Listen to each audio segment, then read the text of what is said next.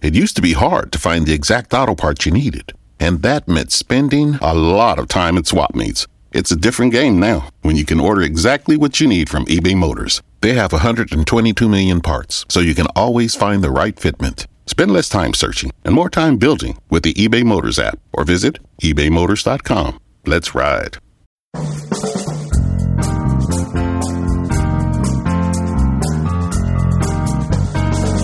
Brett McKay here, and welcome to another edition of the Art of Manliness podcast. Dating is a relatively recent phenomenon in human history. Given that, it shouldn't come as a surprise that many people aren't sure of the best way to go about it, especially since the rise of modern technology and dating apps has made an already murky landscape even more confusing.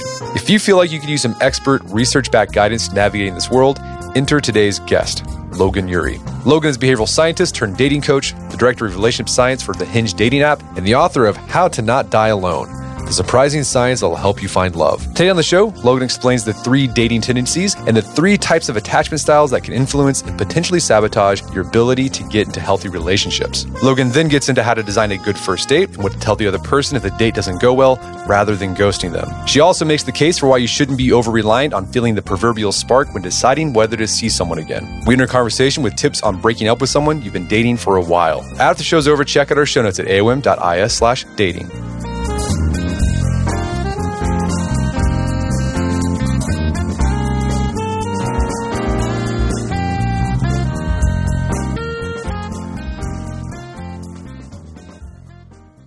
All right, Logan Ury, welcome to the show. Thank you so much for having me. So you got a book called How to Not Die Alone: The Surprising Science That Will Help You Find Love. So you are a behavioral scientist who became a dating coach. I think you're the first behavioral scientist / dating coach I've met. How did that happen? Oh, thank you. Yes, I like to defy expectations. Well, I've always had these 2 interests. I've had this interest in psychology, behavioral science, which is the study of how we make decisions. And then I've had this second interest in sex, dating, love, relationships. And so at different points in my life, I've been able to pursue them in different ways. But I had the opportunity to take what I've done in the field of behavioral science and apply it to love and dating. And that's what I've been doing for the last, almost a decade, approaching a decade. And so it's basically like, why are people not getting into relationships? It's because they're making poor decisions along the way. They're not putting themselves out there. They're dating the wrong people. They're prioritizing the wrong things. They are not going on the second date when they should. They're marrying the wrong person. And so how can I break relationships down into these tiny decisions? Well, they're not tiny, but these decisions that occur over a lifetime. And then how can I actually help people make better decisions by telling them what their blind spots are, what's affecting their decision-making, and how they should consider that decision instead. Fantastic. So you started the book talking about the fact that a lot of people today are lamenting that dating is harder than ever. I've got friends, or I talk to kids who are in their 20s, they're in college, they're out of college, and they describe the dating scene. And I'm like, wow, I don't know anything about that. That sounds terrible. Why does dating feel harder than ever? And what's changed in the past, say 20 years that makes it more difficult? Yeah. So dating as we know it is actually a pretty new concept. So dating in terms of I as an individual find the person who I want to be with, that concept has only been around since around the 1890s. Before that, either there was a matchmaker or your parents would arrange your marriage. You would marry the person with the land next door so that your parcels of land could be connected. And so my first thought I really want to leave people with is if you feel like dating is unnatural, that's because it is. We are not born knowing how to date. Yes, we are born knowing how to love. Yes, love is natural, but dating is relatively new in the span of human history. Then you think about online dating. And online dating, even just using a basic website, started around 1994 and 1995. And then these swiping apps started about 10 years ago. And so everything that we're experiencing is really a seismic shift in the span of human history. So some things about dating right now are easier. If you are in what's called a thin market, where it's hard for you to find someone, so this could be over 50, LGBTQ plus community, or living in a rural area, online dating has definitely helped you because you don't have to go to a bar and say, who here is looking for someone like me? You just know who those people are. But in other ways, dating has become really hard. One of the reasons is this idea of the paradox of choice. And this is a concept from the professor Barry Schwartz, who says that while we're drawn to choice, many times having too many options is actually really stressful for us because we don't know what to choose. We fear we're making the wrong choice. And then even when we choose, we feel regret. Oh, did I mess that one up? And so there are many options in modern dating. There's also a lot of pressure on us to get it right. I wonder if this is what you hear with your listeners, but there's this feeling of this is the most important decision I'll ever make. I really only get one shot at choosing the right partner. I don't get support from a religious figure or a matchmaker or my family. This is something that falls on me. And so we have more freedom. We have more chance to express ourselves as individuals. But that also means that when you're writing your own story and you don't like that story, you only have yourself to blame. Okay, so it sounds like why dating is hard. It all comes down to choice. And this is where behavioral science comes in, because behavioral science is all about making choices. Exactly. All right, so when you first sit down with a client, dating coach client, the first step you do is you help them figure out what their dating tendency is. There's 3 types you list out in the book. What are these dating tendencies, and how can knowing your dating tendency help you become more effective in your romantic life? This is something that I developed through working with clients, where I was like, okay, I'm having all these clients from different countries, different walks of life, different ages, but they have this thing in common. They all have these unrealistic expectations. And so I took that knowledge of working with clients, I developed it into this framework, which is also a quiz called the 3 dating tendencies. And now I use that to help people who read my book, and I still use it with clients. So the first tendency is the romanticizer, and they have unrealistic expectations of relationships. So this is the friend of yours, or maybe it's you, who says, I love love. I really want that romantic how we met story. I don't want to meet someone online. That's not romantic. And they have this view in their head that there's a soulmate, one person out there for them. When they meet them, they'll just know if it clicks. And if it's the right person, then the relationship will be easy. And if the relationship is hard, well, then clearly it's not the right person. And so for the romanticizer, the work is really around demystifying relationships. Look, I don't believe there's one person out there for you. I think there's a lot of different people who you could have a great relationship with. Some have certain pros and cons. Others have certain pros and cons. You get to decide what matters to you, and you can make different good choices with a number of people. And so for them, it's about getting rid of this idea of the one or the soulmate and helping them understand who cares how you met. That's not what makes a relationship romantic. What makes a relationship romantic is putting in the work, seeing results, growing with someone, building a family, designing the life you like, learning how to have hard conversations, continuing to have sex with a person, and hopefully the sex gets better. All of that is what's romantic. So the next one is the maximizer. And I have to say, this is many of the clients that I have, and I bet it's many of the people who listen to this show. So the maximizer is the person who has unrealistic expectations of their partner. And so they have this idea in their head that they can find the perfect person. They just have to keep looking. And so this person is obsessed with research. If they're going on a trip, they're going to read the Yelp reviews and the TripAdvisor reviews. If they're buying camping gear, they're going to go to Wirecutter and find the perfect ultralight tent that, can fit 1 person or 10 person, whatever it is. And so when they apply that concept to dating, they feel like, oh, I just haven't met the perfect person yet. I have to keep looking. And so my work with the maximizer is helping them understand that it's not about finding the perfect person. It's about finding a great person and then building a relationship with them. And that this story in their head that if they just keep looking, one day that person will appear isn't true. They likely have already dated someone who would make a great partner. And the work is actually finding that person, committing to them, and building something, not waiting around for someone who could be 5% hotter or 5% more ambitious. And a point you make with the maximizer is the solution isn't to settle. A lot of people think, well, I just got to settle. You're not saying that. You don't need to settle and just kind of just accept whatever. It's just don't try to over-optimize, because then you'll never find somebody. Yeah, that's said really well. It's not about settling. I feel like settling has become this toxic word in our society where it's if you're somebody who cares or someone who's passionate or someone with goals, settling is the opposite of what you want to do. And no, I don't like settling either. So there's this really great word called satisficing. And this is also coined by Barry Schwartz, the professor that I mentioned before.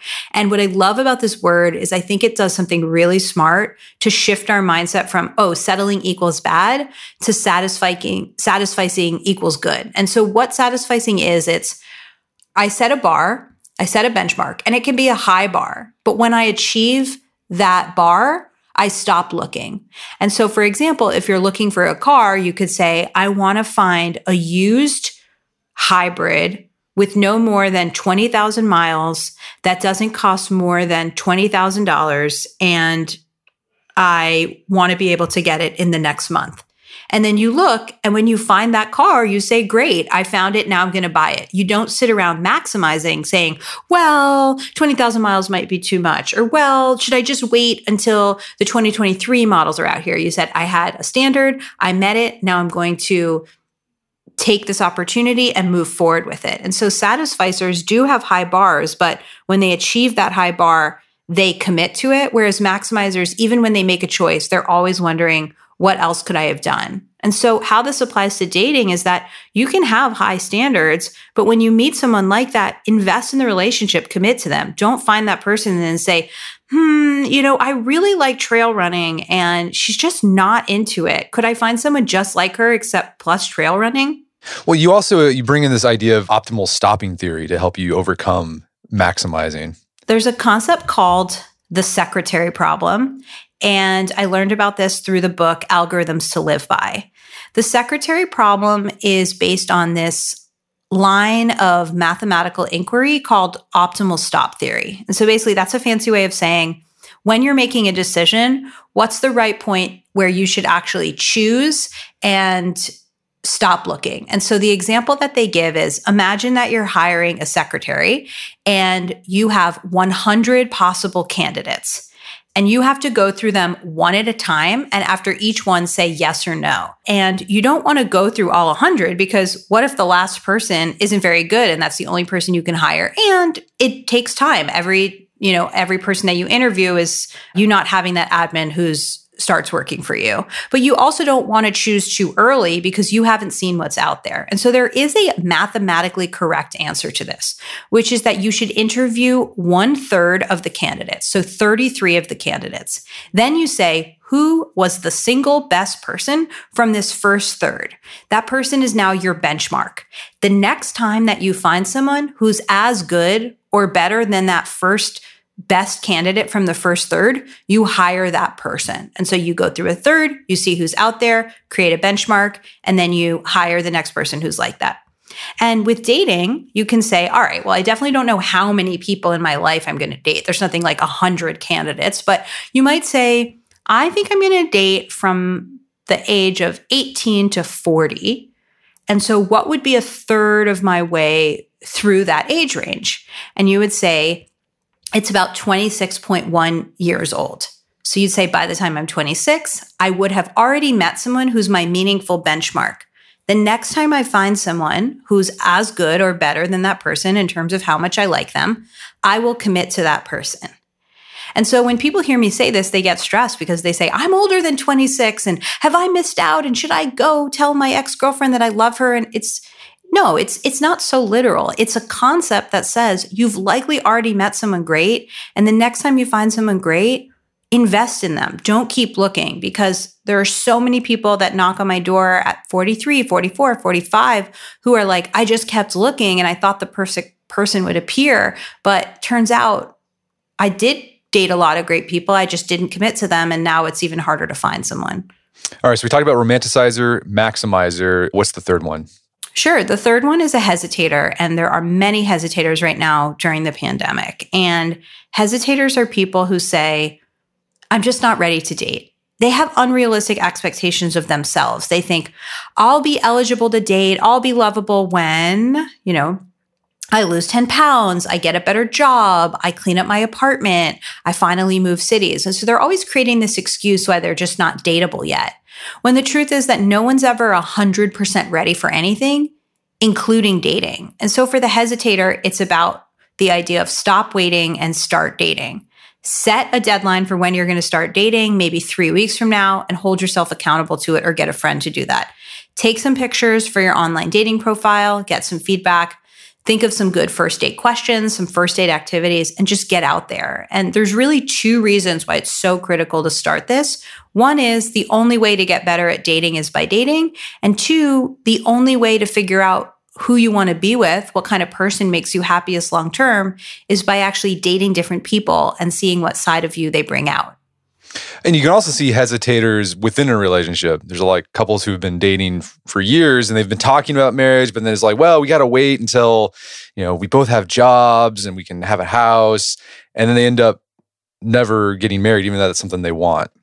Yeah, I hadn't thought about it that way, but I think the concept of a hesitator can really apply in many places. I've done some interviews with entrepreneurs where I apply the 3 dating tendencies to business. And the hesitator is the person who says, well, I want to start a clean energy startup, but first I have to get a master's degree in energy. Then I have to interview 100 people who work in this space.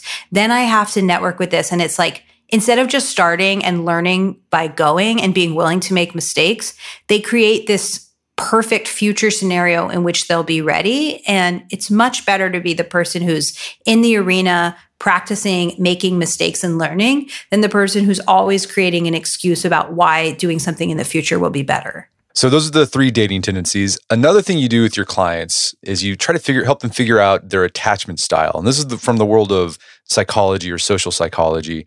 How can understanding your attachment style help you in your relationships? So this is something that's really, really based in research. This is not something that somebody made up. This is based on years of developmental psychology research going back to a professor named John Bowlby. And the idea here is that in our childhood, we develop different attachment styles to our primary caregiver. And they've been able to trace those attachment styles to actually adult romantic relationships. And that's what I'll focus on right now. And so there's 3 styles. One of them is the anxiously attached dater. This is the person who fears that they're going to be abandoned. So they feel like, if you go to a bar and you don't text them, you must have met someone else and you're not interested. And they get very triggered and they get very worried that you're going to leave them. And so they go into this kind of danger zone. And once they're in that danger zone, they do something called protest behavior. So they might call you 100 times, send you 15 angry texts. They might threaten to leave. They are basically acting out because they feel activated or triggered, and they want you to make them feel better and say, no, I was just, there was bad Wi-Fi or bad service at the bar and da-da-da-da-da. This person always wants to be in touch because they're afraid that you're going to leave them. Then there's somebody called the avoidant attachment style. These are people who are afraid that they're going to be smothered. They feel like whenever they're dating someone, that person takes up all their free time, takes up their space. They don't have time to be an individual. And so the avoidant attached person is constantly concerned with pushing people away. This is the person who says, I just don't have time to date. I need to focus on work. And, she slept over, but she wouldn't leave in the morning. And I just wanted her out of my apartment, right? It's like they are just feel constricted and they want to push that person away. And then a securely attached person, they're sort of the heroes of this. They are the best of both. So they're comfortable with intimacy, but they're also comfortable with independence. And they know how to have boundaries, but they also know how to get close to someone. And so when you look at the numbers, around 50% of daters are securely attached. But when you're out there dating, it doesn't feel like that. And the reason is that securely attached people are really good at getting into partnerships. And so they're actually out of the dating pool and they're in relationships. And what you have are the anxious and avoidant people dating each other. And this is really problematic because they reinforce each other's worst habits. The anxiously attached person thinks, whenever I date someone, they pull away. And the avoidant attached person thinks, whenever I date someone, they smother me. And so they are actually doing those exact things to each other in what we call the anxious avoidant loop. And often the work that I do with people is help them understand, oh, you are anxiously attached. You are obsessed with the chase. You get angry when someone's not in touch and you worry that they're going to abandon you. Once you decide you like someone, you put them on a pedestal and you think that they're perfect and you avoid red flags. And by helping them understand these habits, they can stop dating avoidant people. They can start looking for a securely attached partner, and they can work on their own triggers so that next time something like this happens, they can actually help themselves before they go into that danger zone and start with all that protest behavior. Gotcha. So yeah, it's good to know your attachment style, because then you can figure out do I need to go to therapy to help me like be less neurotic about people I'm connected with, or to be less avoidant. That can go a long way. Yeah, I'm talking about a lot of frameworks here, but the whole point is know who you are, know where you thrive, know where you tend to get caught up, understand the premise. It's helpful to have a term for it, and then do something about it. So if you know that you're an anxiously attached dater who loves the chase, who tends to date avoidant people, then learn what an avoidant person looks like. And next time that happens, say, no, I'm not going down this path again. I am not making the same decision. I know where this ends. I am going to make a different choice, which is hanging up that relationship and pursuing somebody who's more securely attached. Okay, so one of the problems that people have when they're dating is that they think they know what they want in a partner. And I think this applies to other domains too. Like oftentimes we think we know what we want in a job or even a car or a house. But when we find that partner that has those qualities that we think we want, sometimes we still feel dissatisfied with the relationship. So the question is like, do we really know what we want? And how do we figure out like what we actually will like in a partner or in a relationship? Yeah. So I love the way you explain that premise, which is that in general, people think that their preferences are consistent. So they think if you showed me any number of menus that had the same items on them, even if they were displayed in different ways, I would choose the same thing. Or I would always get this bottle of wine, or I would always prefer this movie. And we just know from behavioral science research that that's not true. Our decisions are heavily impacted by the environment in which we make them. And so what that means is you could make a different choice about food if the menu presents it differently. You could make a different choice about wine if you're in a different type of grocery store. And when it comes to dating, you make different choices based on how the app presents the person, how the person presents themselves, etc. And so when people come to me for dating coaching, sometimes they say, oh, I actually don't need help figuring out what I want. I know exactly what I want. I just need your help finding this person. And then they tell me about their spreadsheets of all the different people they've dated, and they figured out exactly what they want. And it's usually some combination of height, weight, certain type of graduate degree, certain income. It depends on who I'm talking to, but they have this very precise image of their head. And they feel like the only thing holding them back is that they haven't met that person yet. And so I really like to switch things up and say, it's possible that the kind of person who's going to make you happiest long-term is not like this person. And you could meet someone exactly like this and it wouldn't work out because they could bring out a sad side of you. They could not be that supportive. They could make you feel self-conscious because they're so accomplished. You have this image in your head of who you should be with, but it doesn't mean that that's actually who will make you happy long-term. And so I try to encourage people to really be more open-minded and date like a scientist. And that means dating different types of people, seeing what side of you that person brings out, and actually be willing to embrace a different type of person. No, you make the point that I like how you describe it. It's like you want to look for a life partner, not a prom date. But typically when we ask, like, what do we want in a potential romantic partner, we describe the prom date. So they're good looking, they're popular, they've got a lot of status, they have a lot of money.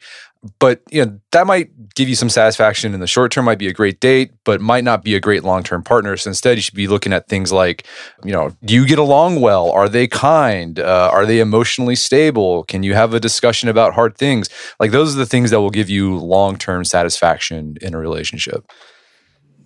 Exactly. And I feel like somebody listening could be like, yeah, that's obvious. Of course you should do that. But no, I'm telling you, when I work with people and they bring relationships to me or tell me about people they've dated in the past, they really are prioritizing the wrong thing. And so this is the idea that a lot of us are dating, quote unquote, the prom date. And like, think back to who you went to prom with or who you wanted to go to prom with. And I can tell you for myself, it's, somebody who's attractive, would be fun, would dance the night away with, and maybe you want to hook up with them at the end of the night. You're not thinking about, are they reliable? Are they going to pick our kids up from the dentist? Can I depend on them? No, you're just thinking about fun in the moment. And it's fine to go to the prom with someone like that. But when you're 35 years old and you're dating, you need to move past the prom date and you need to move to what I call the life partner. And this is someone who's going to be reliable, who's you can make hard decisions with, who you trust, who you can take turns having issues and the other person is going to take care of you. And so if you are listening to this and you're still dating the prom date, it's time to make a conscious shift towards finding a long-term partner and not just a person who you want to dance the night away with. We're going to take a quick break for a word from our sponsors.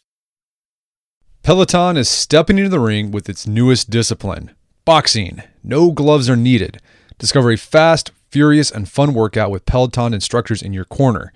Even if you never boxed before, these classes will have you working up a sweat while working on the fundamentals of form, footwork, and fun combos that will keep you on your toes. Plus, Peloton is adding fun new artist series classes. Work out to the music of a single artist for an entire class, from your favorite hits to the deep cuts. Peloton has a workout for every goal, day, and mood. Stay motivated while having fun with bike workouts, yoga, meditation, dance cardio, and more. I've tried the Peloton Bike Plus. My favorite workouts on there are the boot camp style workout where you're doing some cardio on the bike, then you get off, you do some dumbbells. So it's a great cardio strength combo, great conditioning workout. And I can't wait to check out the boxing workouts now as well. Visit onepeloton.com to learn more. That's ONEPELOTON.com, onepeloton.com. Check it out today. Whether it's stress, a demanding morning schedule, or trouble sleeping, we all know that sometimes life keeps you up. And trying to conquer the day after a night of tossing and turning is not so easy. Now you can get the sleep you deserve with ZzzQuil Pure Z's Melatonin Gummies. ZzzQuil Pure Z's Melatonin Gummies are designed to help you fall asleep naturally with no next day grogginess. Made with an optimal level of melatonin combined with a proprietary blend of other botanicals like chamomile and lavender, ZzzQuil Pure Z's Melatonin Gummies help to regulate your sleep cycle instead of just knocking you out. They're non-habit forming and work with your body to help you get the sleep you need. And to top it all off, they come in a great tasting wild berry vanilla flavor. So I've been using ZzzQuil Pure Z's Melatonin Gummies for the past month now. Really have enjoyed it. I've used melatonin in the past to help me fall asleep when I've had trouble falling asleep. I like the Pure Z's Melatonin Gummies because, well, it comes in a gummy format, and who does not like gummies? The botanical blend helps you feel nice and relaxed, drift off to sleep, and the next day, don't feel groggy. Check out ZzzQuil Pure Z's Melatonin Gummies and the full line of Pure Z sleep aids to start sleeping soundly today. And now back to the show. And along the lines of this idea that you think you know what you want in a romantic partner in the abstract versus who you actually pick and end up with, you highlight research in your book from Paul Eastwick, and we've had him on the podcast before. And he did this study with students where on the first day of class, they all gave each other ratings as to attractiveness. And those scores are really consistent. I mean, pretty much everyone said the same people were the most attractive or the least attractive. But then he redid the survey at the end of the semester, and people's scores had changed, and it really varied. It was all over the place. So someone who thought one person was not attractive at the beginning of the semester, now they found them more attractive. And then someone they thought that was attractive at the beginning of the semester, now they found them less attractive. So it's like their classmates' attractiveness had risen and fallen as they had gotten to know them more throughout the semester.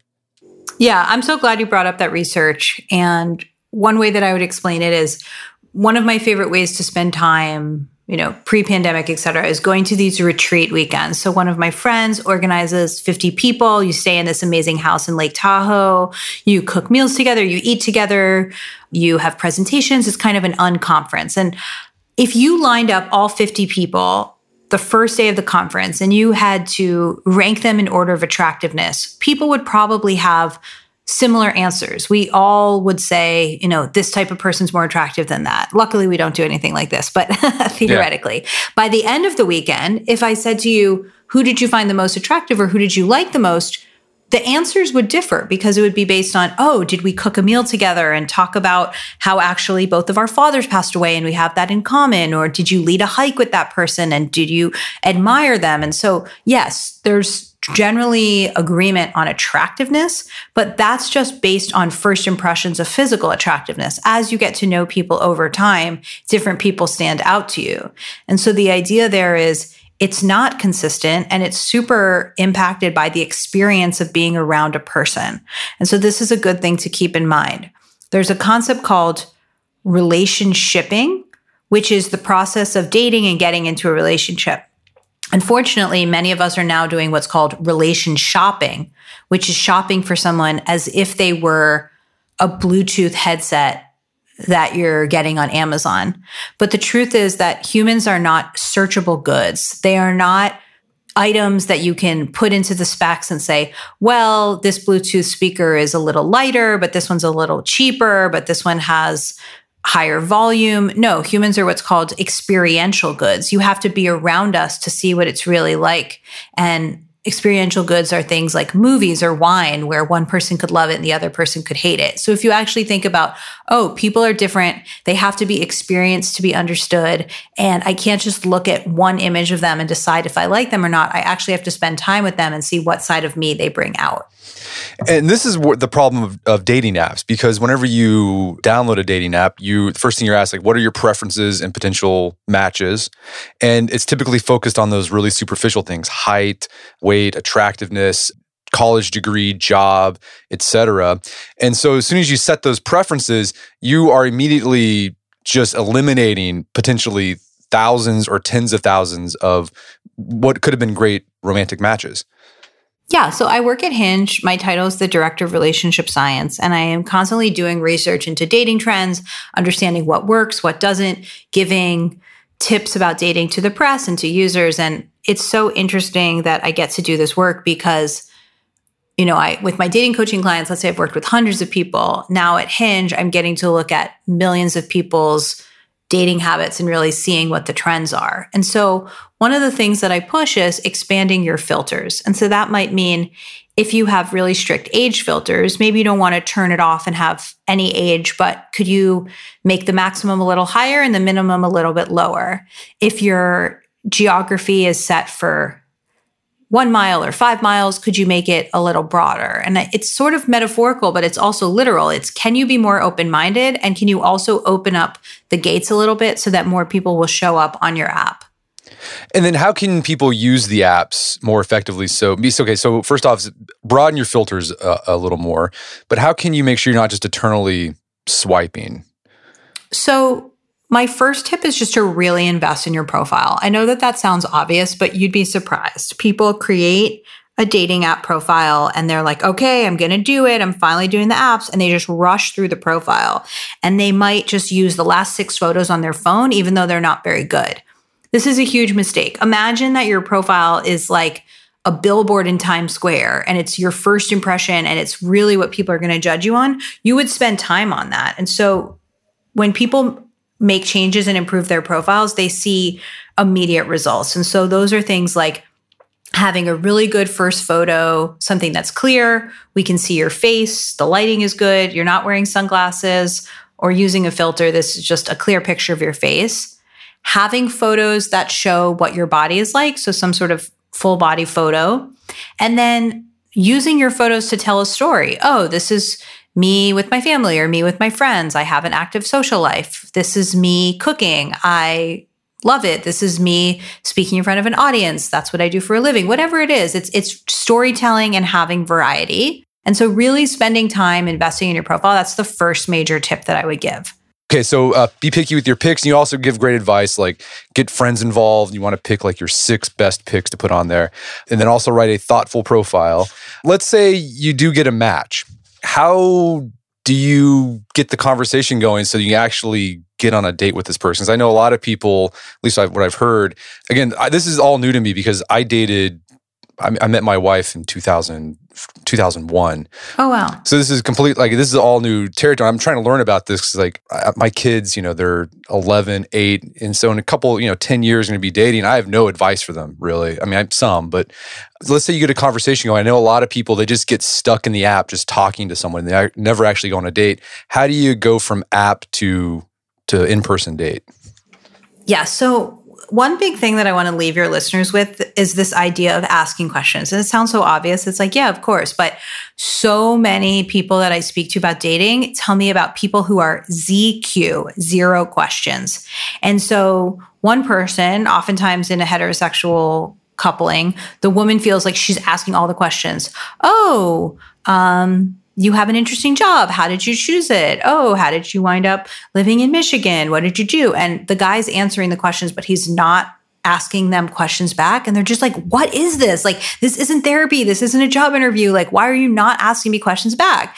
Then when I talk to guys who are ZQ, they say, oh, I just thought if she had something to say, she would say it. Or she must have found me so interesting because she just kept asking me questions. And it's like, no, everybody wants to talk about themselves and everybody wants to be asked questions. And this is the number one easiest thing that you can do is whoever you are, whatever kind of person you're interested in, ask questions.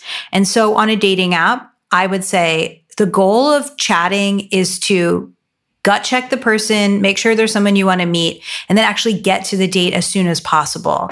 And so you don't want to get into what I call pen paling, which is when you're going back and forth, texting a bunch, but then when you try to meet up, the person is, it's not about the date. It's just about texting back and forth. And so you want to chat for a while. Maybe you want to do a phone call or a video chat just to get a sense of who they are, the sound of their voice. Can you banter back and forth? And then you want to move to a date. And so I would ask questions. I would say to them, hey, I'm really enjoying getting to know you. Do you want to meet up in person? Or I'm really enjoying getting to know you. Do you want to talk on the phone tonight? Something like that. You want to create momentum, escalate it, and move off of the app and onto texting and then onto in-person dating really as quickly as you can. Okay, and I want to talk to you. You have some great tips on how to craft a good date, first date based on behavioral science. But you're also, besides, even though you work at Hinge, you're a big fan of people meeting potential romantic partners in real life. In your research, what are the best places to meet potential mates in real life? Yeah, I think the best combination is for people to be on an app and also be looking for people out and about. There's no reason why doing one of those doesn't mean that you can't do the other. So one of the ideas in my book is called the Events Decision Matrix. And this is basically a way of saying, what events should you go to and how do you prioritize them? How do you figure out what's a good use of your time? And so you basically think about any potential events and you plot them on 2 dimensions. So one dimension is how much would you enjoy this event? And the other one is how likely are you to interact with someone at this event? And so you want to really prioritize events that fall in this corner of high likelihood of interacting with someone and high likelihood you'll enjoy it. And here's why. If you really like horror movies and you go to a horror movie marathon, high likelihood you'll enjoy it, low likelihood of interaction. People don't usually talk at the movies, or at least they probably shouldn't. If you think about a workshop of learning how to bake, but you don't like baking, low likelihood of enjoying it, but high likelihood of interaction. People usually talk at workshops. And so you really want to find one that you'll enjoy because even if you don't meet someone, it won't feel like a waste. And interaction, because that's what these events are for. You either are meeting someone and talking to them or you're not. And so that's my first big tip is meeting people at events strategically. The next ones are getting people to set you up by asking them explicitly, making it easy for them, and maybe even offering an incentive. Like if they introduce you to someone and you go on a few dates with them, you're going to take them out for dinner, whatever it is. And other ones are looking around your friend group. Is there someone that you're friends with who actually could be a great partner? How can you broach that topic? Just meeting people when you're out and about, meeting people at an airport, in a coffee shop, really just thinking about the world as having a lot of opportunities to interact and not just saying, oh, dating is something that only happens on my phone. No, I think that's a good point because I when I talk to a lot of young people, it seems like they only do dating on the phone. And I'm like, man, you're in college, you're like in a class, like there's got to be people in there that you could talk to that, that could be a potential date. Why aren't you doing, I can't believe I would never do that. It's like, oh no, you should do that. It would just broaden your choices or broaden your potential romantic partners. Yeah, totally. I mean, I like to read a lot of the dating subreddits, and I saw one this weekend that was talking about this guy went to a meetup and it was a bonfire and he met all these people and he was like, it was amazing. Like I could tell right away if someone was interested in me, if I liked their smile, if I liked the sound of their voice. I ended up making out with this girl at the end of the night. And like this person was talking as if he'd never been to an event in person where you could potentially meet someone. And people in the comments were like, where is this event? How do I do more meetups? Like it was seen as so revelatory. And it's like, no, meeting in person is a great strategy because it's basically solving a lot of problems that you have to solve more slowly on the app, which is, do we have good chemistry? Do we feel attracted to each other? Can we make conversation? It's almost like that meeting is like the first date or the half of a first date. And so I think strategically people should be doing a combination of everything. You should be on a dating app because it helps you meet more people. It helps you get practice. You could meet someone great there. You should also be looking around you and seeing, who am I in the same room with and how can I find a way to talk to them? Okay, so let's say you meet someone, there's a spark, there's chemistry, you want to ask them on a date, like any tips on your experience as a coach and also from behavioral science to like craft a really good first date? Yes. So I will tell you that, but then you also mentioned the spark, which I hope you'll ask me about. Yeah, okay, sure. Yeah. So a few quick tips for designing a great date. So one is, you really want to show the person that you're putting effort in. So asking them, where do you live? Is there a certain place you want to go? Or finding a place near them, just showing that you're really prioritizing them and putting effort in. Another big one is skipping the small talk. So people have these first date conversations that are like job interviews. Where are you from? Where did you go to school? What did you study? How many siblings do you have? And it's like collecting information, but it's not really having an experience. And look, you have plenty of time to get that information from them later, but that's not actually what creates connection or helps you have a good time. Instead, you should be focusing on being in the moment with them, maybe being playful. Can you go to a certain part of your city and try 5 different taco stands and get a little silly and you have salsa dripping down your face? How can you actually just be more playful, more open, more into being present and having an experience with them versus sitting across from somebody in a coffee shop just exchanging information? That's not what leads to connection. And then another tip is be interested, not interesting. So often my clients are like, I need to tell this story on a date because it makes me look cool and I want them to know that I have this fancy job, blah, blah, blah. But having a fancy job is not what's going to make that person have fun with you. What's going to make that person have fun with you is you asking them questions, you being curious, you making them feel interesting. And so instead of focusing on being interesting and how you're coming across, focus on being a good listener and a good question asker and making them feel interesting. One way I've heard that put is interesting people are interested. Ooh, I like that. That's really great. Yeah, interesting people are interested. And I totally agree with that from my experience. And then the last one is this idea of ending on a high note. So there's really great research from the behavioral economist Daniel Kahneman that looks at people getting colonoscopies. And so of course, a colonoscopy is an uncomfortable situation. But what he found is that people would actually rather have a colonoscopy that's slightly longer, but ends in a less painful way than a shorter colonoscopy that's consistently painful throughout. And that's because our brains disproportionately remember things based on the peak moment and based on the ending. And this is called the peak end rule. And so you can take advantage of it by saving a bad or mediocre date by really ending on a high note. And so you can order dessert, you can give someone a meaningful compliment. You can say, I actually have one more surprise for you, and take them to a cool secret bar that they've never heard about. Because people remember the ends of things more, you can save the moment with a great ending. What happens is, let's say you go on the date and you didn't think it was great. And there's there's no match there for whatever reason. How do you handle that? Because the typical response a lot of people do is ghost, but you make people take I will never ghost pledge in your book. Yeah. So like, it's funny. why shouldn't people ghost? And then like, what do you do? Like, I think a lot of people ghost because they just don't know what to say when they think of potential, like when a date just didn't go well and they don't think there's a match. Yeah, I've done tons of research on this at Hinge, and I think there's a big disconnect around ghosting. So when you ask people who ghost why they ghost, they say, it's really awkward to reject someone and I don't want to hurt their feelings. And then when you ask people who've been ghosted, they say, I would rather that you tell me. I'll feel a moment of pain and rejection, but then I can move on. And so it's like somebody doesn't want to pull off the Band-Aid and hurt the person, but that person is saying, please do that. I want clarity. I don't want to swim in this ambiguous sea of not knowing if you're going to ever text me again. And so if two people go on a date, they don't like each other, they never text each other again, I don't think that's a big deal. I call that a mutual opt-out. But if we go on a date and I text you and I say, hey, loved meeting you, when do you want to hang out again? And you never respond, I just think that's hurtful and unnecessary. And why not take 2 minutes to send a kind but firm text? And so that could sound like, hey, I also enjoyed meeting you. Thanks for introducing me to that cool place. I don't think we're a good romantic match, but I enjoyed spending time with you and I wish you the best of luck with dating. Look, you're not promising that you're going to become friends. You're not saying, hey, let's hang out again in a platonic capacity. You're just saying like, I liked meeting you. Thank you.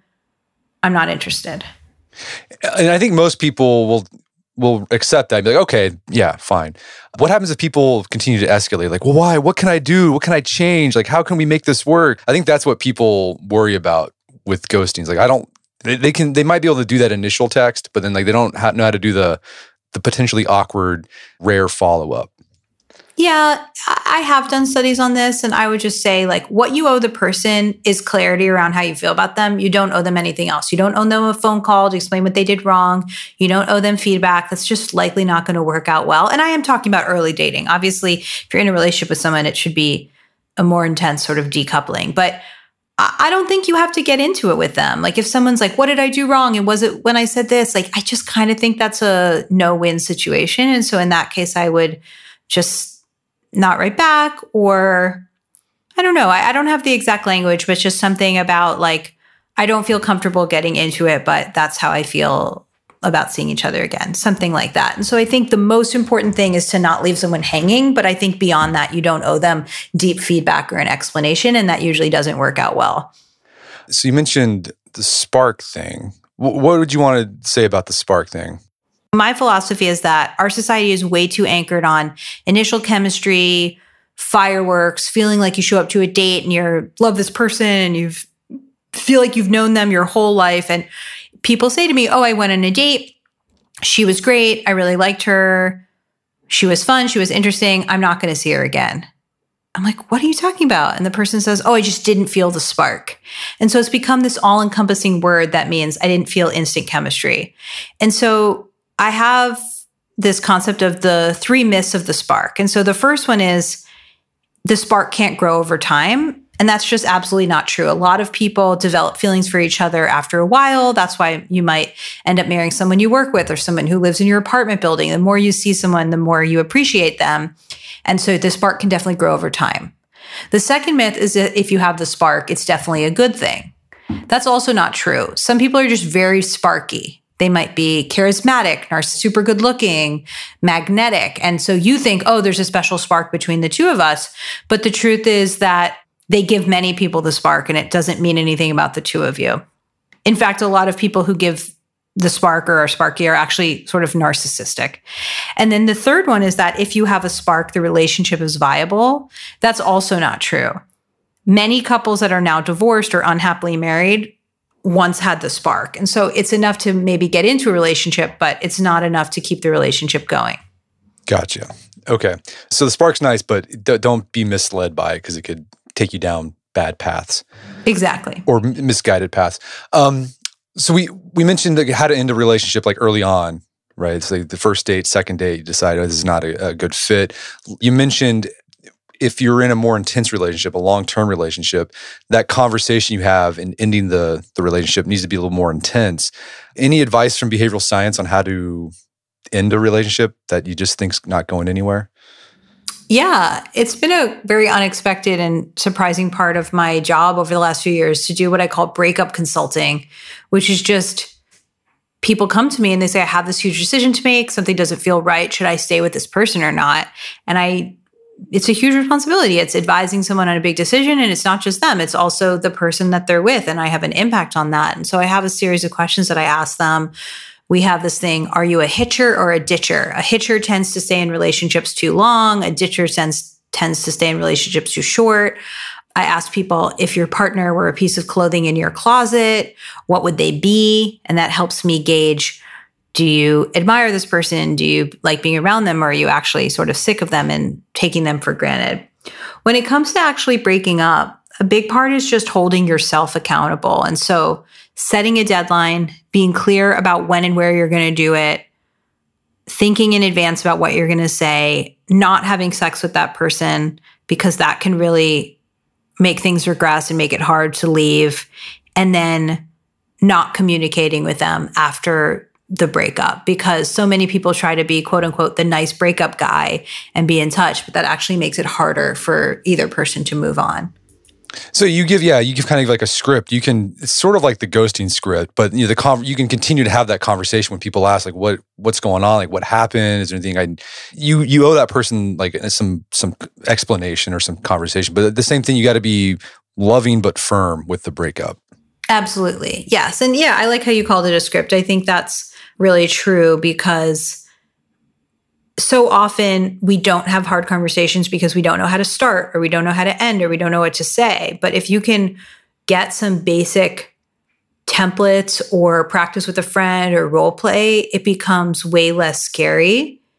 And I would really recommend that people keep a copy of that anti-ghosting, I'm not interested texts on their phone in their notes folder, and they can just copy and paste it. Or in my book, I have something called the conversation planning document. And this is something I use all the time, not just in relationship conversations. And so the more that we can demystify crucial conversations and, instead of avoiding them, actually tackle them head on, the better. In your experience working with people, is it good to get right back into the dating scene after a breakup? It depends. So some people have actually been over their relationship for a long time while they were in it. And so then the relationship ends and they're like, I don't feel that sad. Am I a monster? Why am I not sadder? And it's like, no, you actually mourned the relationship while you were in it. And so they might be ready to get out there. Some people are not ready for a while. And so I'd say, give yourself some time to grieve, figure out how you feel, put yourself back out there, and you'll see how you feel on that first date. And that will give you a sense of whether or not you're ready. Well, Logan, this has been a great conversation. Is there any place else people can go to learn more about the book and your work? Yes, absolutely. So I teach a class. It's a 6-week interactive workshop called Date Smarter, and people can find out about that on my website. I also send out a weekly newsletter with research and tips on dating, and people can find that on my website. And people can follow me on Instagram and Twitter at Logan Ury. Fantastic. Well, Logan Ury, thanks for your time. It's been a pleasure. Thank you so much. My guest today was Logan Ury. She's the author of the book, How Not to Die Alone. It's available on Amazon.com and bookstores everywhere. Make sure to check out our website, loganury.com, where you can learn more information about her work. Also, check out our show notes at aom.is/dating, where you can find links to resources where we delve deeper into this topic.